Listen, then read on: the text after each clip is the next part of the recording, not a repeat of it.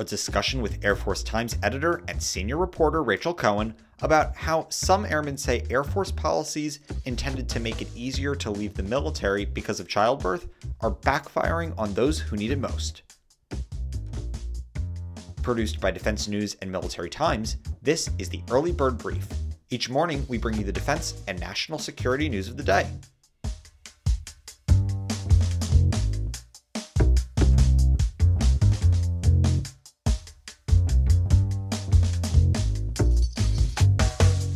The Air Force argues its separation policies are designed to offer families flexibility and can boost recruitment and retention. But airmen say erratic implementation of those rules has forced problems. I'm your host, Jonathan Lehrfeld. Today is November 20th, 2023. Hey Rachel, so what can you tell us about the Air Force policy that allows troops to leave early due to childbirth? How does it work and how long has that policy been in place?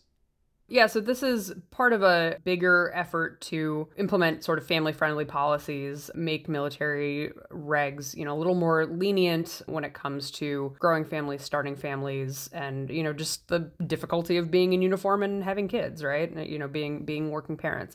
So back in 2017, they started sort of making these rules more flexible. And then in 2022, they rolled out a new policy that says, if you are either parent of a newborn or you've newly adopted a child, you can take the first year after that child comes in the picture. So either after they're born or they arrive in your home, you have that year to figure out if this is sustainable for you. And then you can apply and you go through the approval process. So basically they put it in place, one, as a measure for retention, right? If you're largely for women, but it can apply to anybody. If you're thinking ahead about future family planning and you're saying, well, my military service might not be compatible with having kids, so I should just get out now or I shouldn't join the military at all. This really is aimed at sort of assuaging those fears so that people know, hey, if I do have a kid and I decide that it doesn't really work for me, there is an emergency escape button, basically.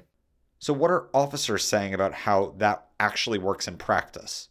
Yeah, so in practice, people say it's not panning out the way that they thought. There's people that saw it kind of as a sure thing. They said, oh, this policy exists, you can apply for it. And they assumed that the Air Force would be more lenient than what it sounds like they've been. It's a little hard to tell because the Air Force doesn't track disapprovals. It only tracks the people that get approved. But if you look at the breakdown between officers and enlisted, so officers make up 20% of the active duty Air Force and Space Force, but they're only 5% of the people that have approved separations. So on the enlisted side, you might be a lot more likely to get your application approved, but officers feel like they're being shortchanged because of the roles that they play, because they're in command, because they do things like fly fighter jets, for example. And so it's really, they say it's rockier in practice than it is in theory.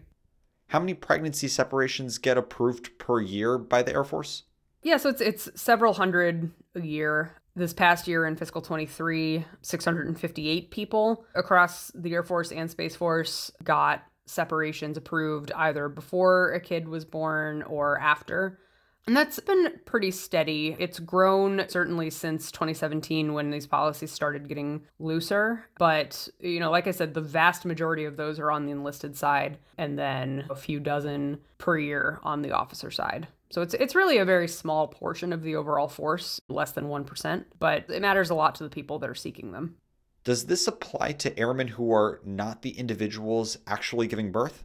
It does. So if you and your spouse both serve in the Air Force or the Space Force, so if you fall under the Department of the Air Force, you both qualify for this. So after a kid is born, maybe one parent thinks that it's more feasible for them to stay in uniform, but the other one doesn't. It doesn't always have to be the female service member. So it is theoretically open to anybody that wants it. Who do airmen ask for a separation under this policy, and what if it's denied?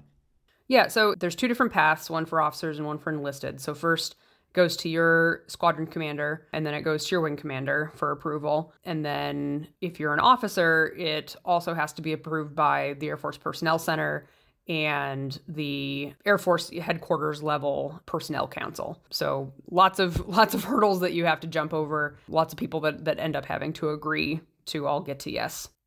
If it's denied, you can reapply as many times as you can within the time period that's allotted. So if you're applying before the baby is born, obviously you have those 9 months. If you apply after, you have that year within a year of their arrival. And theoretically, that means you can apply multiple times, but often the approval process takes, weeks or months. So you might be able to get another one in. You might be able to get a few in. It kind of just depends on the person and the timing of everything. Is the Air Force considering future reforms? Chief Master Sergeant of the Air Force, Joanne Bass, I reached out to her because some of these airmen said that they had met with her to talk about this. So she said that the Air Force is looking at its options to kind of make more of a, revolving door, if you will, between civilian life and military life, so that if you, have a child or you have other sorts of family difficulties, if you need to go take care of a parent or something like that, to make it a little easier for people to kind of go in and out without having the door shut behind them, right? And so that can benefit the Air Force because it could keep more people around in their pocket or to know that people will come back eventually. And it could also give people more flexibility to handle potentially unexpected large life changes, right? So they haven't said if they would look at changing the childbirth separation policy specifically, but I think it's part of a larger conversation around how to make military service compatible with today's families.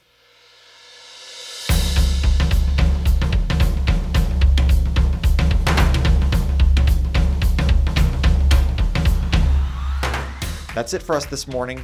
To get more of the top stories and breaking news, go to defensenews.com/EBB to subscribe to the Early Bird Brief newsletter.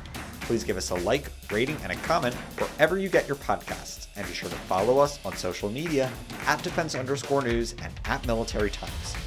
The Early Bird Brief is hosted by me, Jonathan Lehrfeld, and today produced by our video team. If you liked our conversation today, be sure to check out Rachel's story at airforcetimes.com.